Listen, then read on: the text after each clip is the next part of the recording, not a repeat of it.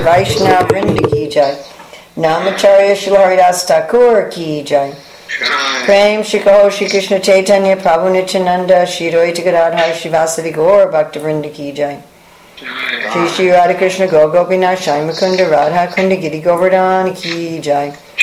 Vrindavan Dhama ki jai. Mathura Dhama ki jai. Navadvip Mayapur Dhama ki jai. Jagannath Puri Dhama ki jai. Gangamai Jamuna Devi ki jai. Bhakti Devi ki jai. Tulsi Maharani ki jai. Samaveta Bhakta Vrinda ki jai. Gaur Premanande. All glories to the assembled devotees. All glories to the assembled devotees. All glories to the assembled devotees. All glories to Sri Guru and Gauranga. All glories to Srila Prabhupada. Nama Om Vishnu Padaya Krishna Prasthaya Bhutale Srimate Bhakti Vedanta Swami Niti Namane. Namaste Saraswati Deve Gauravani Pacharane Nirvisesa Sunyavadi Paskatya Satarane Vandeham Shri Guru Shri Yuta Padakamalam Shri Guru and Vaishnavamscha Shri Rupam Sagrajatam Sahagana Raganatham Vitam Stam Sajivam Sadvaitam Sadvadutam Parijana Sahita Krishna Chaitanya Devam Shri Radha Krishna Padam Sahagana Lalita Shri Vishakam Vitamscha Vanchakapotribhyascha Kripasindhavya Bhattapatijanam Pavanevya Vaishnavya Namo Namaha. Om Namo Bhagavate Vasudevaya.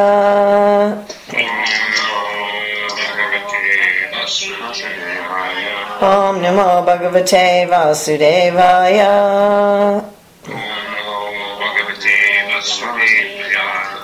Om Namo Bhagavate Vasudevaya.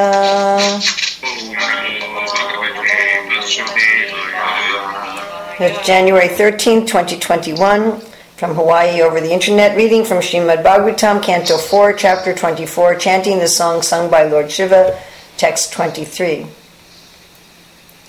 Tatra Gandharva Makarnya Divya Marga Manoharam Vishimyu Rajaputraste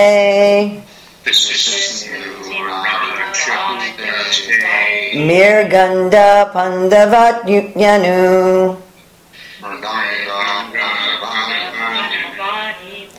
Please chant. Tatra. There. Gandharvam. Musical sounds. Akarnya. Hearing. Divya. Heavenly. Marga. Symmetrical. Manaharam. Beautiful.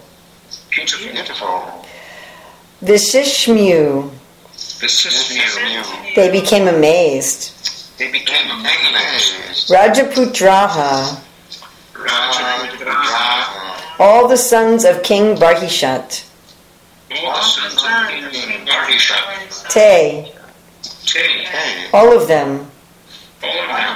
Mridanga. Drums. Panava. Kettle drums. Adi. All together. Anu. Always. Muted. Unmuted. Srila Prabhupada's translation and purport. The sons of the king became very much amazed when they heard vibrations from various drums and kettle drums, along with other orderly musical sounds pleasing to the ear. Purport. In addition to the various flowers and living entities about the lake, there were also many musical vibrations. The void of the impersonalist, which has no variegatedness, is not at all pleasing compared with such a scene. Actually, one has to attain the perfection of Satchidananda, Brahma Samhita 5.1, eternity, bliss, and knowledge. Because the impersonalists deny these varieties of creation, they cannot actually enjoy transcendental bliss. The place where the Prachetas arrived was the abode of Lord Shiva. Impersonalists are generally worshippers of Lord Shiva, but Lord Shiva is never without variety in his abode. Therefore, wherever one goes, whether to the planet of Lord Shiva, Lord Vishnu, or Lord Brahma, there is variety to be enjoyed by persons full in knowledge and bliss. Tatra Gandharvamakarnya Divya Marga Manoharam Vishimsyu Rajaputraste Mridanga Panavadjanu.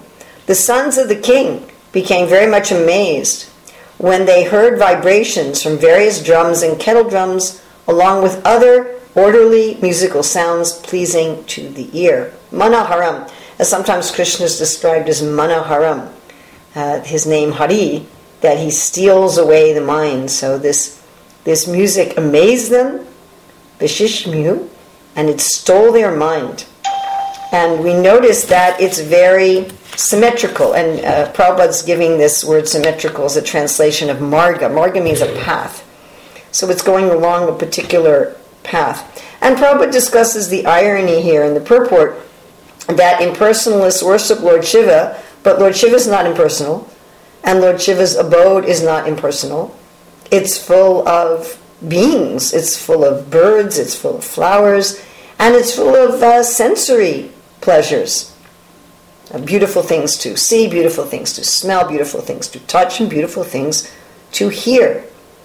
So it's interesting that Srila Prabhupada sometimes says that the worshippers of the demigods are better than the impersonalists, because at least they want to keep their form. They want to keep enjoyment. They want to keep relationships. You know, impersonalism, the bliss of impersonalism, is certainly greater than the bliss of just bodily enjoyment. So whatever happiness we get from eating and sex and hearing and touching and smelling and all of these things, the impersonalism is impersonal merging into the Brahman is definitely a superior enjoyment, because it has to do with the spirit. And therefore people who achieve impersonal enjoyment will say, oh yes, this is a superior enjoyment. Yet we see that impersonalists, avasuddha buddhya, they're not yet purified, and they often come back to this inferior enjoyment. It's quite interesting.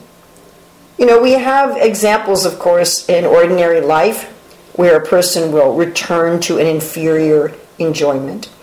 Like a person may enjoy junk food, say, and then they get a taste for home-cooked meals and organically grown vegetables, but they may still sometimes go back to eating junk food. Why? They may do it out of association or out of it's easy for them. They don't have to make any effort. They can just go to the store and buy some ready-made food full of preservatives instead of cooking. And so people may do that. Right? There's some reason that's still attracting them back to the lower thing. And this is what happens with impersonalism. Even though the enjoyment of impersonalism is spiritual and material sense enjoyment is material and superficial to the soul, there's something in material enjoyment which attracts the impersonalists. And that is that it involves relationship and it involves variety of tastes. You know, it's quite interesting that all of us have some attraction to variety. Prabhupada would often quote that variety is the mother of enjoyment. There's a lot of research that shows that we will eat far less at a meal if there's only one prep than we will eat if there's more preps.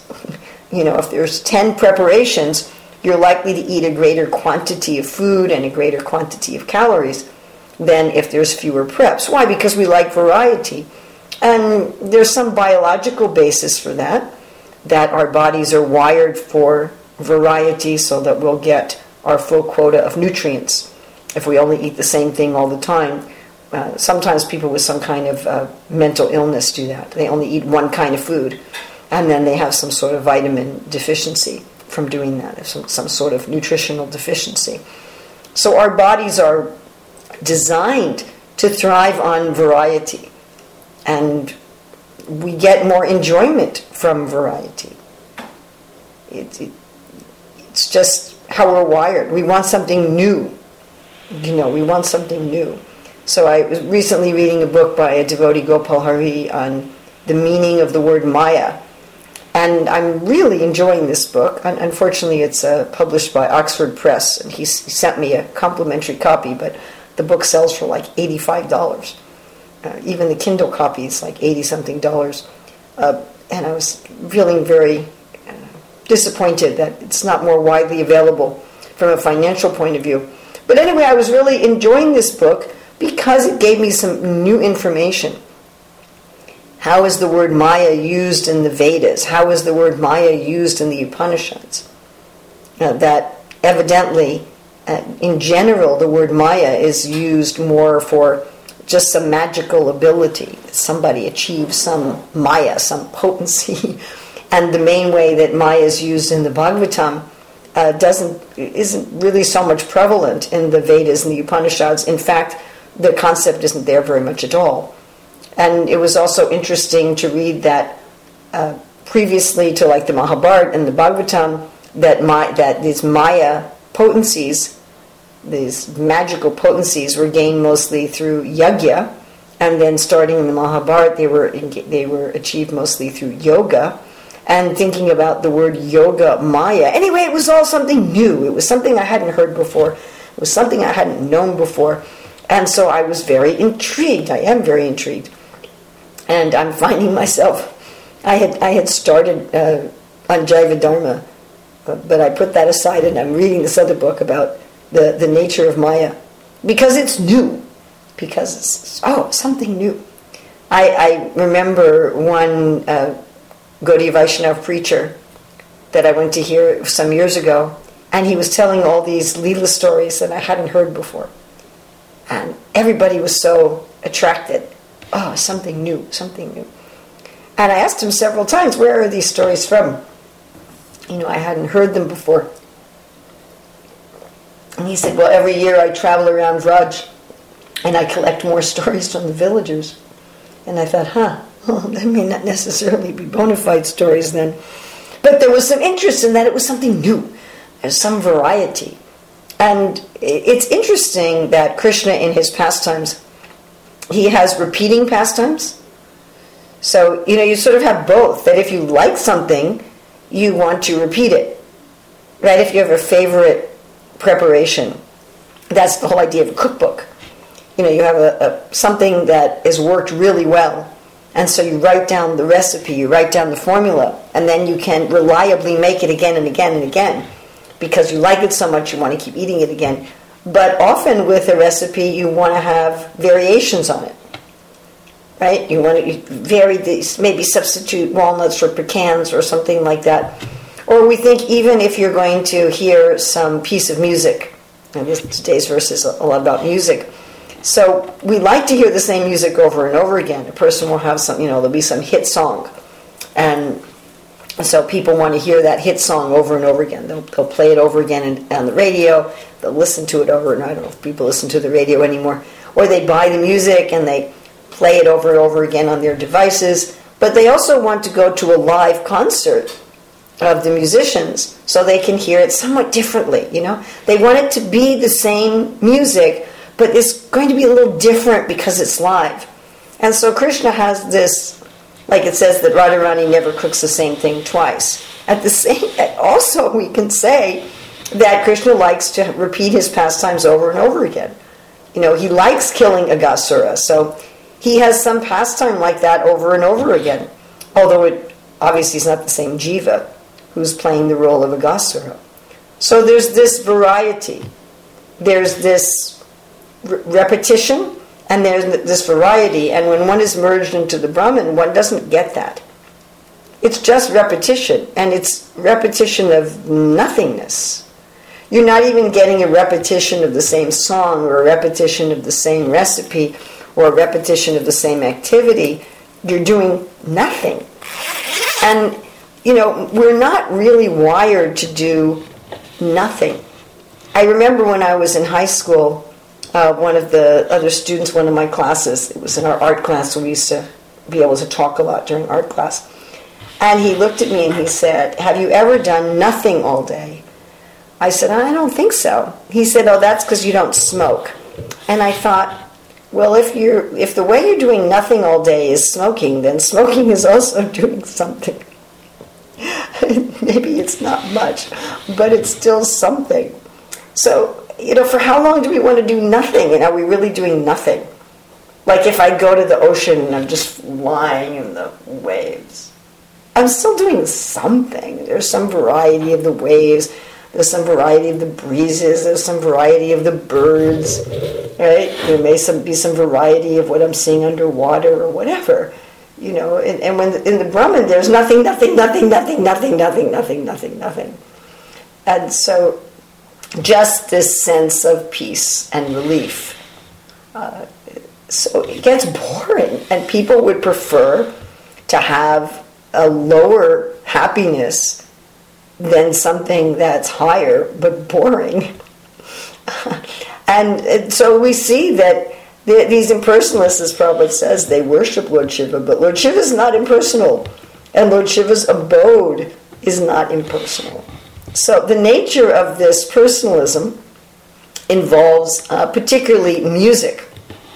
So it's of note that, the scene is described, the flowers, the birds, and so forth. And then the fact that there's music.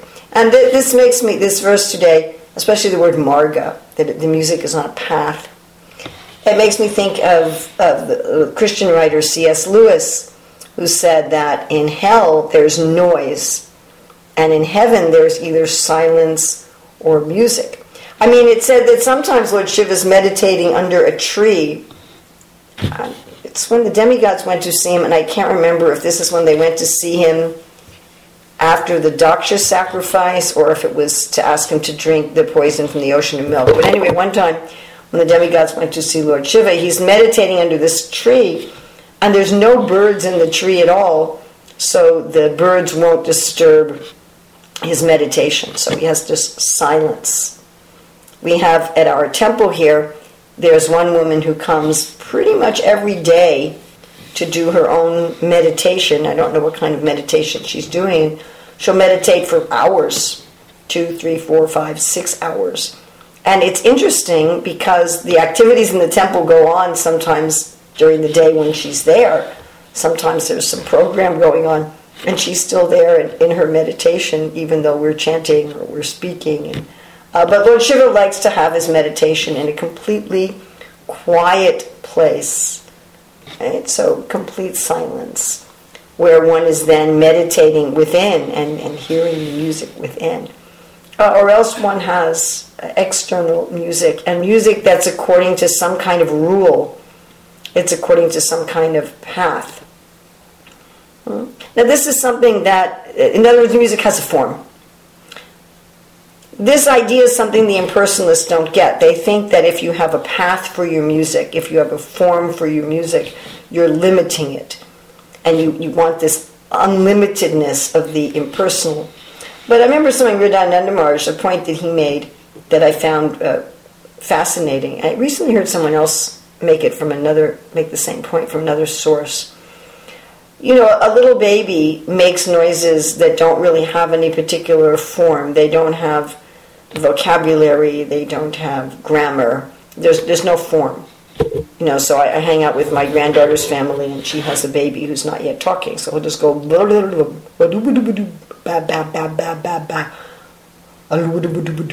sometimes it sounds like he's yodeling in the Swiss Alps.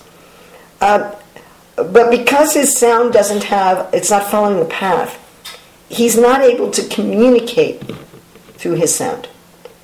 His sound doesn't really communicate anything. I mean, he learns how to communicate through like gestures. If he wants you to pick him up, he looks up at you, puts up his hands. But his sounds they're limited. How much can he communicate with his sounds? I'm happy, I'm sad. That's about it. And once then with their older child, who's almost 3, so because he has vocabulary and because he has grammar, he's able to communicate far, far more than his baby brother. And as we gain in our education, as we gain in our vocabulary, right, the greater your vocabulary, the greater your understanding of grammar, the greater your ability to communicate. So that if you have an ordered language, you're able to communicate unlimitedly. We can think about this in art. So if you want to talk about, say, abstract art that doesn't follow any marga, doesn't follow any form, how much can it communicate? Some general emotion, just these sort of random lines, and random colors, and all right, well, this looks kind of peaceful, or this looks kind of exciting, but as soon as the art has a real form, as soon as it's following some process, then all of a sudden you can have, they say a picture's worth 1,000 words. And Srila Bhaktisiddhanta, who wanted the dolls, the dioramas, you have all this order, then you have all this information, and then you can communicate unlimitedly. So what the impersonalists don't understand is that when things go according to an order, that opens up the gates of unlimitedness. And when you destroy the order, then all you have is chaos and very little communication at all. So in the higher realms, music is according to an order. Now we think about an order in terms of there may be a pre-written song that's according to certain rules of rhythm and harmony. And you can write down the song in musical notation. In the West we have our musical notation. And then anyone can read, who knows how to read that music, they can play that song, right? And the song will come out more or less with some, as we were talking about earlier, a repetition of the song, but with some variety. But there's also a song like the traditional Indian music, where you have a certain raga and a certain tala, and then the instruments, the players of the instruments are kind of talking to each other. You'll see this if a dancer is included also. There's a conversation going on with the music, but it's according to certain parameters. The raga and the tala give a particular parameter. And we were just discussing this in our study of hermeneutics, that if you use hermeneutics, which is like the Vedic hermeneutics was often called mimamsa, it's not that you're always going to get one correct answer. If you're looking, what does this passage of Scripture mean? So, we often find in the commentaries of the Acharyas, they might say, well, these words can mean this, it can also mean this, it can also mean this. Like Srila Prabhupada in this translation says, musical sounds pleasing to the ear. And I thought that was particularly interesting because that's not exactly what it says. If you look at the Sanskrit, akarnya means they were hearing it, but manaharam literally means it was stealing the mind. It was stealing the mind. So a more literal translation would be that it was captivating their minds. But Prabhupada was saying that it was pleasing to the ear. So there's more than one way to translate a particular verse, and we'll even find that Srila Prabhupada will translate the same verse in different ways at different times. He may be translating a verse in a particular way in the Bhagavatam, and then when that verse is quoted in the Chaitanya Charitamrita, he's translating it in a different way, and then he may refer to that verse in a lecture and be translating it in a different way. And then when we're talking about subtle meanings, we have the commentary of the Acharyas on different verses, and different Acharyas will give different commentaries that explore different subtleties. So there's this variety, but it's within a parameter. When you're going to have there's rules, there's principles, there's tools that give you the parameters of explaining Scripture. And anything outside those parameters is bogus. But within those parameters, you have some space for movement. So it's like that with music. In Western music, we have jazz that has improvisation. It's very similar to this concept of Vedic music, where you have a certain parameter. And within that parameter, you can improvise. Such a thing is done also, of course, in poetry. So in poetry, a lot of the grammatical rules of prose are not applicable. You can have a run-on sentence, you can have a sentence fragment, you can have things somewhat out of order, talking about the order, in terms of prose. You can mix up where your subject and verb goes, for example. And in prose it might be confusing. But then you have a different set of orders for poetry. You have poetry that has to have a particular meter. I had a whole discussion with a devotee yesterday about poetry, and we were analyzing some of the poetry this devotee has written. And when I was reading some of it, I said, okay, well, here you've got consonants and you've got alliteration, you've got nice imagery, but you've lost the music. There's no music anymore. So in poetry or in prose, you have you have a leeway, but it's within a certain parameter. And as soon as you go out of that, then it's grating. Right? When you go out of the range, it becomes disturbing. So in order for things to be pleasing, there needs to be variety.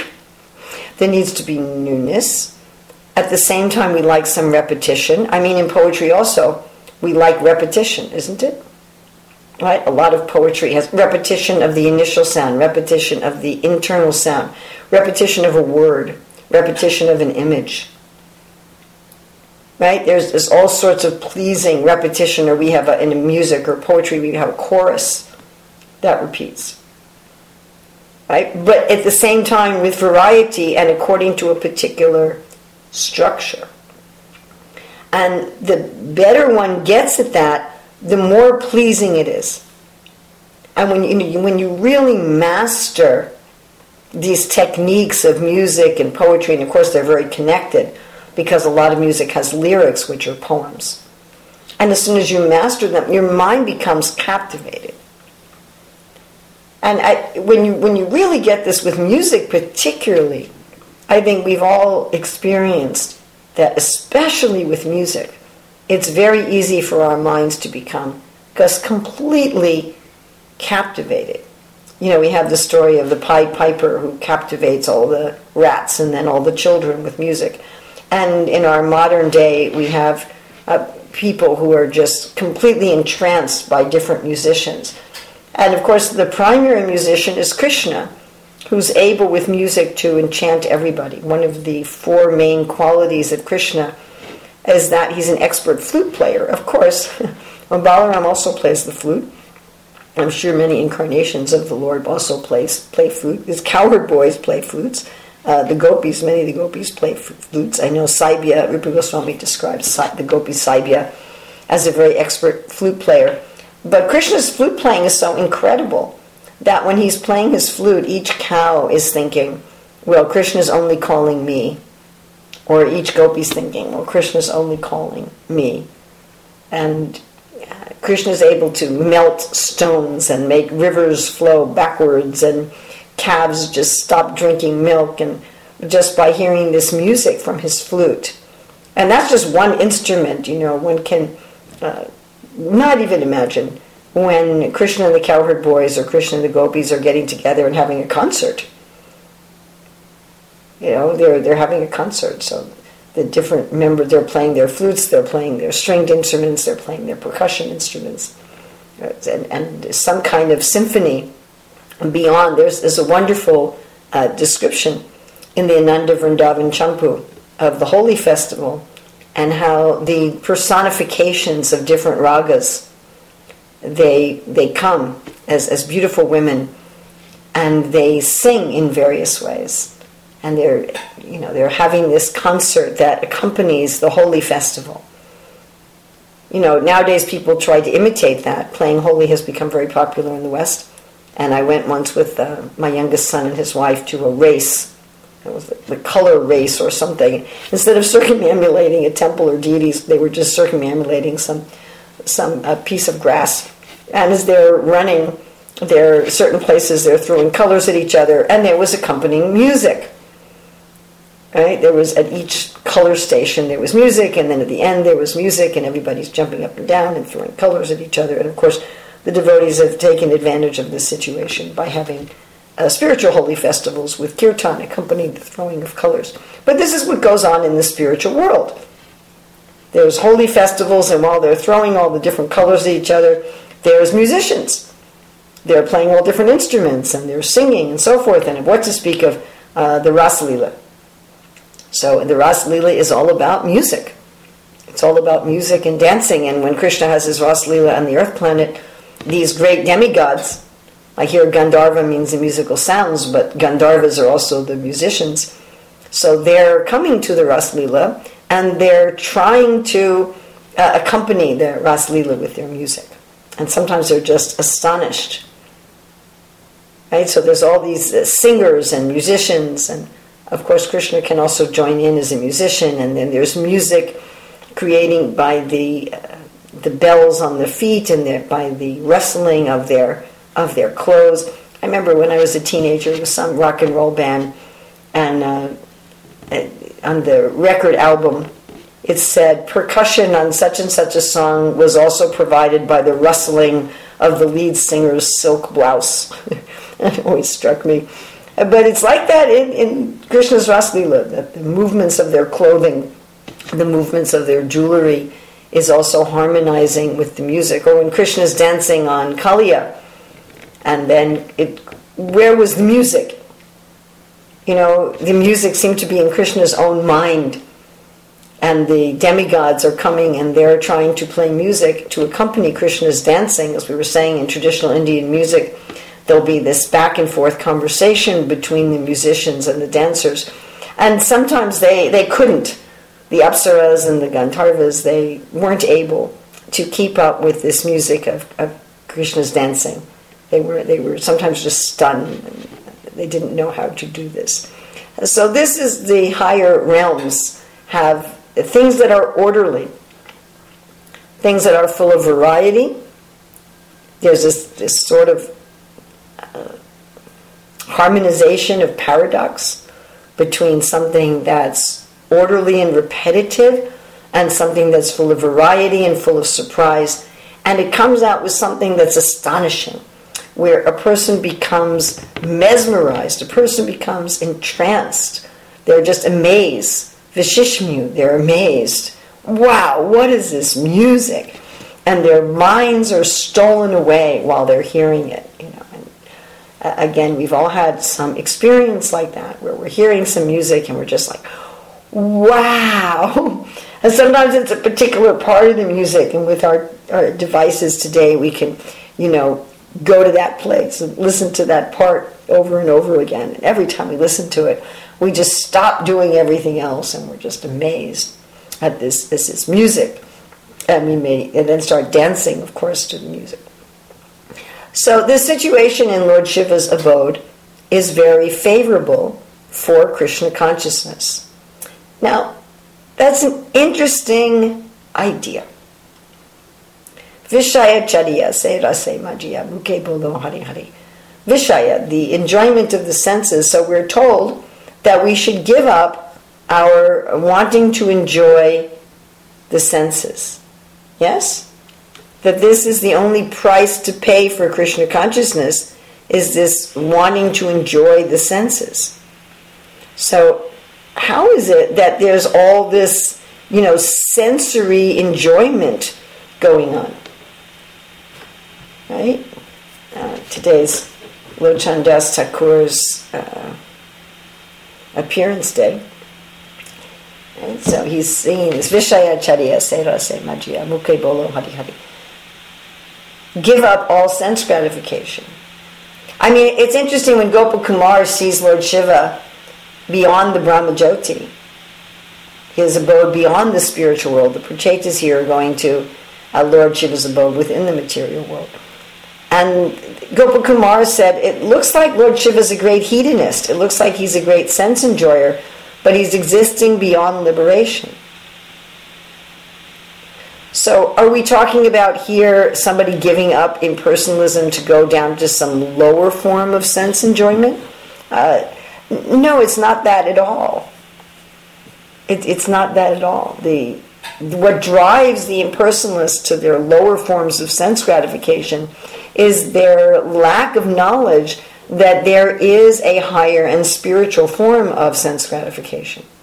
They want sense gratification, they want relationships, they want variety. But they don't know how to do that without the lower thing. They don't have, Prabhupada would say, a poor fund of knowledge, such a poetic way of saying they're ignorant. Instead of just saying they don't know anything. They have a poor fund of knowledge. They go to their knowledge bank account, there's not much knowledge in there. So they don't know that there's a higher realm of sense pleasure that is actually spiritual or spiritually conducive. So certain types of atmosphere are conducive to tamagun. Disorder, you have the word marga again, order, disorder, chaos. You probably would say cleanliness is next to godliness. And if you have things, if things are not neat, even if they're clean, if they're not neat, if they're not symmetrical, if they're not ordered, it's very much in the mode of ignorance. Or things that are artificial. Here we have natural beauty. The natural beauty of clear water, of real flowers. I remember when my father first visited a Hare Krishna temple, and he said, "Wow, you have so many real flowers." In India they think nothing of having a huge display of real flowers for a festival that in the West would only be there for very wealthy people. But Prabhupada speaks about this, Prabhupada writes about this, that having natural opulences is good for spirituality. There's certain environments that tend to provoke the mode of passion. And there's certain environments that tend to provoke the mode of goodness. And there's certain environments that tend to provoke bhakti. Now, bhakti is a hoitukiya pratikta. Bhakti can be engaged in and felt even in hell, even in a disordered, dirty environment. We had devotees who were in prison. Years ago in India, devotees were imprisoned for doing Sankirtan. And they did mental aratiks and a mental rathayatra in the jail. My God, Brother Sridhar Maharaj was telling me about this. And one of the devotees who was there had this intense spiritual experience doing this devotional activity in jail. Or we think in the book Salted Bread, how these devotees were put into Soviet labor camps for distributing Srila Prabhupada's books. And there, in absolute filth and disease and insect infestation and in the association of criminals and so forth, with no devotional books and no prasadam, and the situation was horrible. There certainly wasn't beautiful music. Still, one of them left his body and undoubtedly went back to Godhead. So bhakti is not dependent on any material situation. One can become fully Krishna conscious, even in a prison cell with murderers and rapists. At the same time, one should try to make a nice situation for bhakti if one can. Bhaktivinoda Thakur, in his, I think it's in his Sharanagati, when he's writing songs about accepting what's favorable. And he has this song about how he's going to make this place in Mayapur area, call it Sukitakund. And there he's going to build a throne for the Empress Tulsi, and he's describing how he's going to have Malati vines, and what flowers he's going to plant, and what kind of environment he's going to set up there. And you can, of course, go there in Swarup-Ganj to Bhaktivinoda's place. So he set up a place that was very conducive for bhakti, to accept what's favorable and reject what's unfavorable. So, as far as possible, we shouldn't put all our effort into the situation. We should be putting our effort into the bhakti. If you have a well-appointed kitchen, you still have to cook something in it. The little kitchen that I have here, it's a very little kitchen. And so I have a stovetop, but not an oven. I have an electric toaster oven. When I want to use my toaster oven, I have to take where I put my dishes to dry. I have to move that. Because my counter is so small, and I have to move over my toaster oven. So I don't have room to do any kind of, really extensive cooking. But I can still cook something nice here, right? You can say, all right, well, whatever I have, let me use it for bhakti. 1 second, someone's messaging me.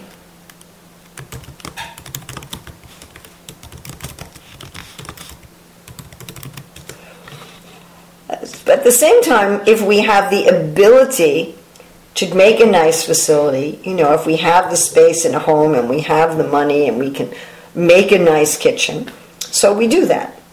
Or like here, the altar I have, it's actually a very nice altar. It was a devotee who lived in this room previously put in some furniture, and there's like a shelf that you can use for an altar, and it's quite nice, but it's sort of recessed, so it doesn't get very much light. You have to put a separate light there. But it's just a shelf. It's just a... Whereas you see many devotees, when they have an altar, they have, some beautifully carved wooden thing.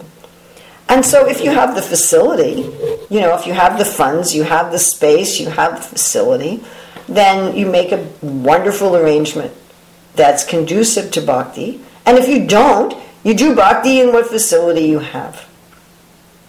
And we don't get so wrapped up in the facility that we forget what it's for. We don't get so absorbed in making a nice situation that we forget what we're making it for. Then it becomes like polishing the cage and not feeding the bird. But the concept is there, that there's a suitable atmosphere for bhakti. And of course, in Goloka Vrindavan, there's the most suitable atmosphere for bhakti, where everything is beautiful and harmonious, full of variety, and yet harmony beyond compare, and everything is alive. Everything is natural to the nth degree. And so Lord Shiva also, he has this wonderful place where everything is conducive to bhakti. So questions, comments, additions, subtractions, chastisements?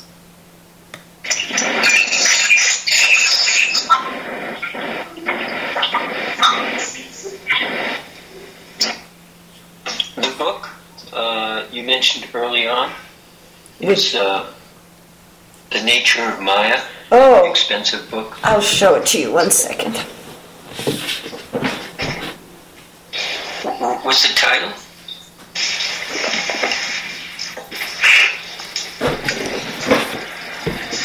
Can you see that?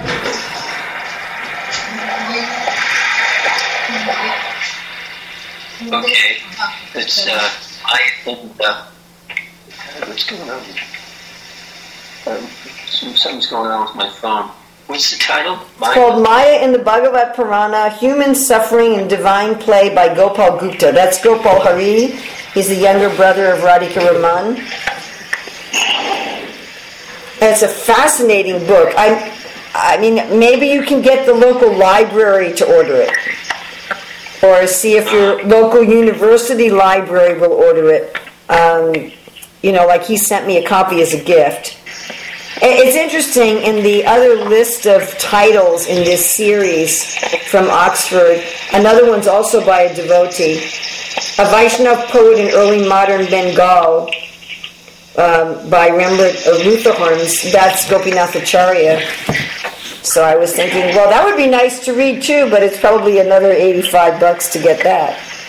I can't see spending like $80 on a book, but it's just fascinating. It's become a can't put down. If you like philosophy, it's not a storybook. It's become a not put down for me.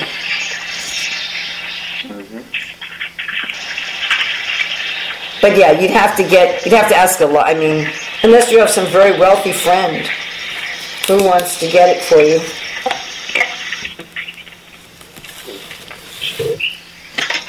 I can put the ISBN into the chat if you like. But yeah, you could ask the library, especially a university library, might be willing to order that. I think it's, they're kind of designing these for university libraries. Go ahead. Slight comment. Yeah, what's that? You reminded me of, it was a lot of nice stuff, but it reminded me of like when we used to be in the art department with Pericket especially, and before the archives, but we had tapes of Prabhupada doing the bhajans, and some reason or other, there were certain bhajans that Pericket is like a fanatical artist. He paints. He doesn't like mess around. I used to stop and read shlokas, whatever, but he'll paint until it's like there's no light or he passes out or something. But when certain bhajans of Prabhupada would go on, we would both stop painting and get down on the floor where the speakers were and just listen to Prabhupada playing harmonium, listen, because it's just like we couldn't, Manohara, that's what, so just couldn't resist. Like every time we had to like stop painting and just get down and spontaneously hear Prabhupada, And then when you were talking about, these guys in jail and they're still doing bhakti, it reminded me of like going into Kusha Quada's place. And people were always like amazed. You probably went in there too. It's like so messy. Like, you're being nice when you say messy. It was filthy, really. I mean, he gave me, I lent him a painting, and after 15 years, he never dusted it. He gave it back to me before we went to India. It had like a half inch of dust. But, he liked the painting. He said it really inspired him. Rupa Goswami with Lord Chaitanya. But, I mean, totally... You can't even like describe it. And I know him since he was 9, so he was always like that. He wasn't like putting it on or something. But people were always amazed, like, wow, this guy's producing all this ecstatic literature. He's living like there's no reason to live like that. He wanted, he couldn't see any difference. Was it like how could it was like a mystery? Like some guys live like that, but they don't produce all this literature. Most people who live like that. Yes. So it's like wow. Still, people are amazed when they think about it. Just thinking about it. Weird. Thank you. Thank you for both of those. You were probably in Kusha Quada's office or his abode maybe once. No. Most women didn't, Yeah, no. He wasn't, Yeah. Anyway, it's like amazing, like dust and roaches and just boxes of books and stuff. Nothing unnecessary. I mean, yeah, there was unnecessarily messy, unbelievably messy, but he didn't accumulate extra stuff. It was just had to do with his books, paper for printing. He probably didn't even see it. One time, Dravida joked, like we were up there talking, Dravida and myself, and Mahamantra, who's Swami, now, but. And the funny part was, Mahamantra was trying to cajole Kusha into giving him a 20% discount for brahmacharis, but Kusha wouldn't have it. He wasn't doing. So anyway, after a while, Dravida got bored and he was heading out the door. And as he was going out, he chuckled and said, Kusha has the right idea. Why clean a floor when you can just put a whole new layer of newspaper on? Because he had newspaper, buy newspaper, and he just throw it on the floor. I don't think he did it purposely to make it clean. He just, one of those far out things he did. But it was funny at the time. Kusha has the right idea, why clean the floor? You can just put a whole new layer. Put a positive spin on it, Yeah. Thank you. But, I mean, no one can deny. I mean, people are still reading his translations, and, they may be corrected here and there, but hundreds of books. Yes. Abadut. Yes. Well, I think of Vamsi Das Babaji was also like that. Yeah. Now, one thing you said about abstract art that it was just random, but a lot of being an artist, I'm not going to put up a red flag here, but a lot of abstract art is planned. It's not just like sometimes jazz is compared to that. You said jazz was spontaneous, akin to ragas, right? Yes, it's within a parameter. If you follow the history of modern jazz, you'll see that Ornette Coleman and who is it? Coltrane. They got to a certain point in their jazz music where they were attracted to hearing like Chennai, Indian Chennai, and then they thought, wow, these guys are way ahead of us. These guys have been doing this for years, billions of years. We're just,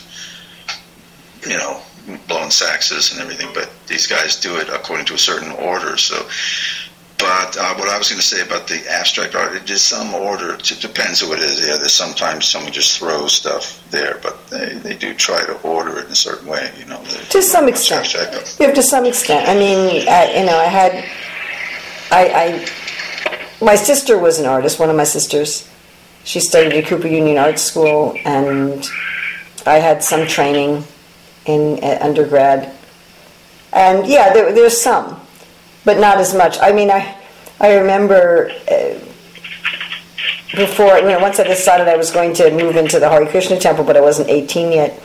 So I'm there in my art classes in college, and the teacher's wanting us to do all this just, symbolic and abstract art, and I wanted to paint pictures of Krishna. I wanted to do philosophical art or Krishna art, and the teacher kept harassing me. Stop drawing forms and stop. I made this one sculpture of wax figures in a chicken wire cage, like trying to get out, trying to get liberated from the world. And she says, this is beautiful, but we're trying to just do something abstract. I don't want to do something abstract.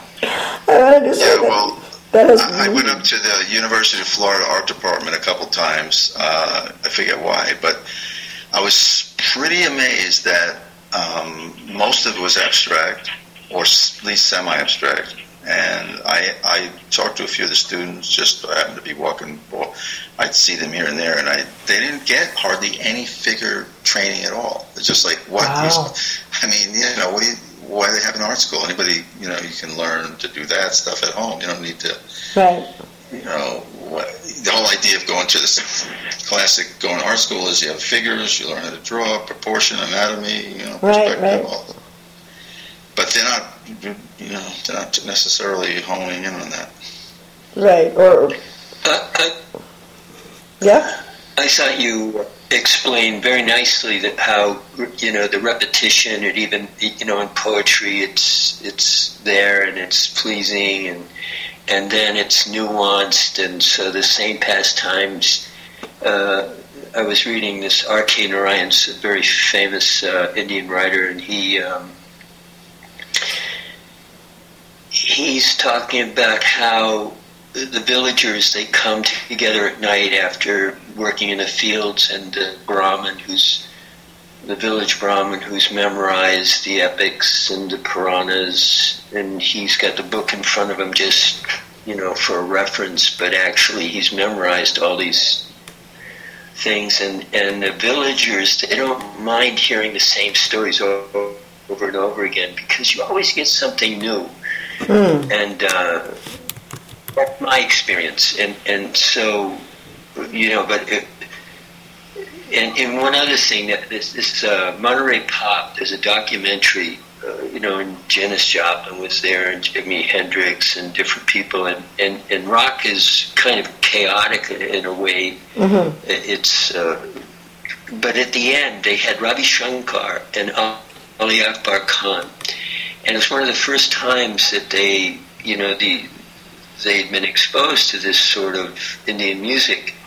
And so it's this raga that you were explaining that has some structure, but then there's some improvisation. And I was interested to hear you say it's like the musicians talking to each other.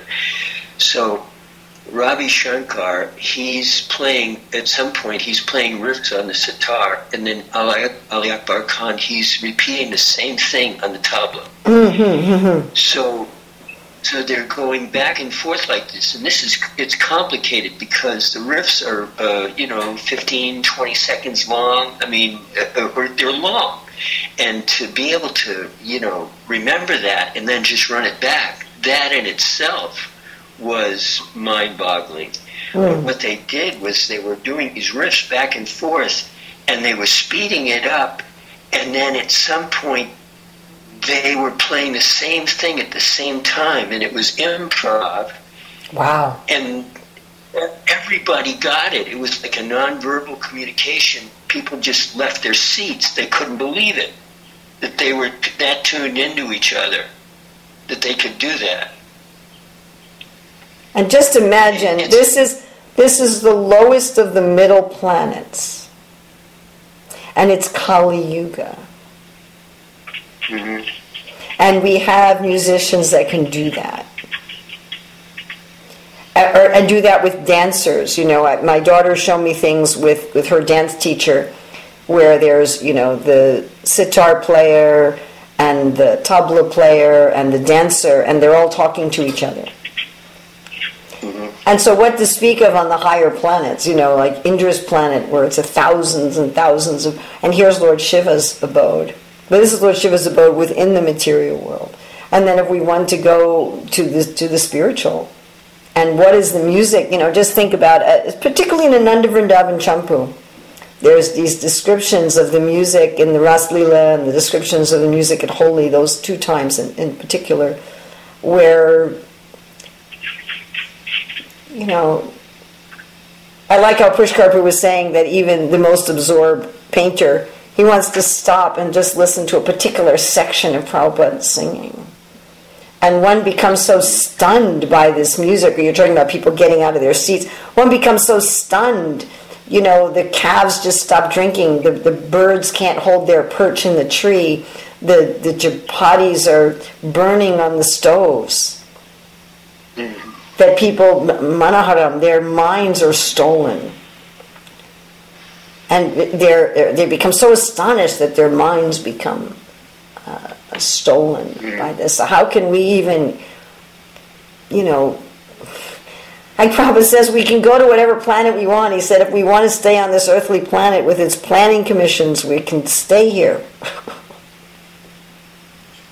But if we actually want real happiness, we should go to the stopgap solutions. Yes, stopgap solutions and planning commissions. You know, Hare Krishna, coup d'états. So if we're tired of this world of that, you know, if we can get some idea of the astonishing music that's capable to be done in Kali Yuga on the Earth planet, how much can we be entranced by the music of the devotees and of Krishna? All right, I think I'm going to stop here. Thank you very much for giving me this opportunity. Srila Prabhupada ki jai. Srimad Bhagavatam ki jai.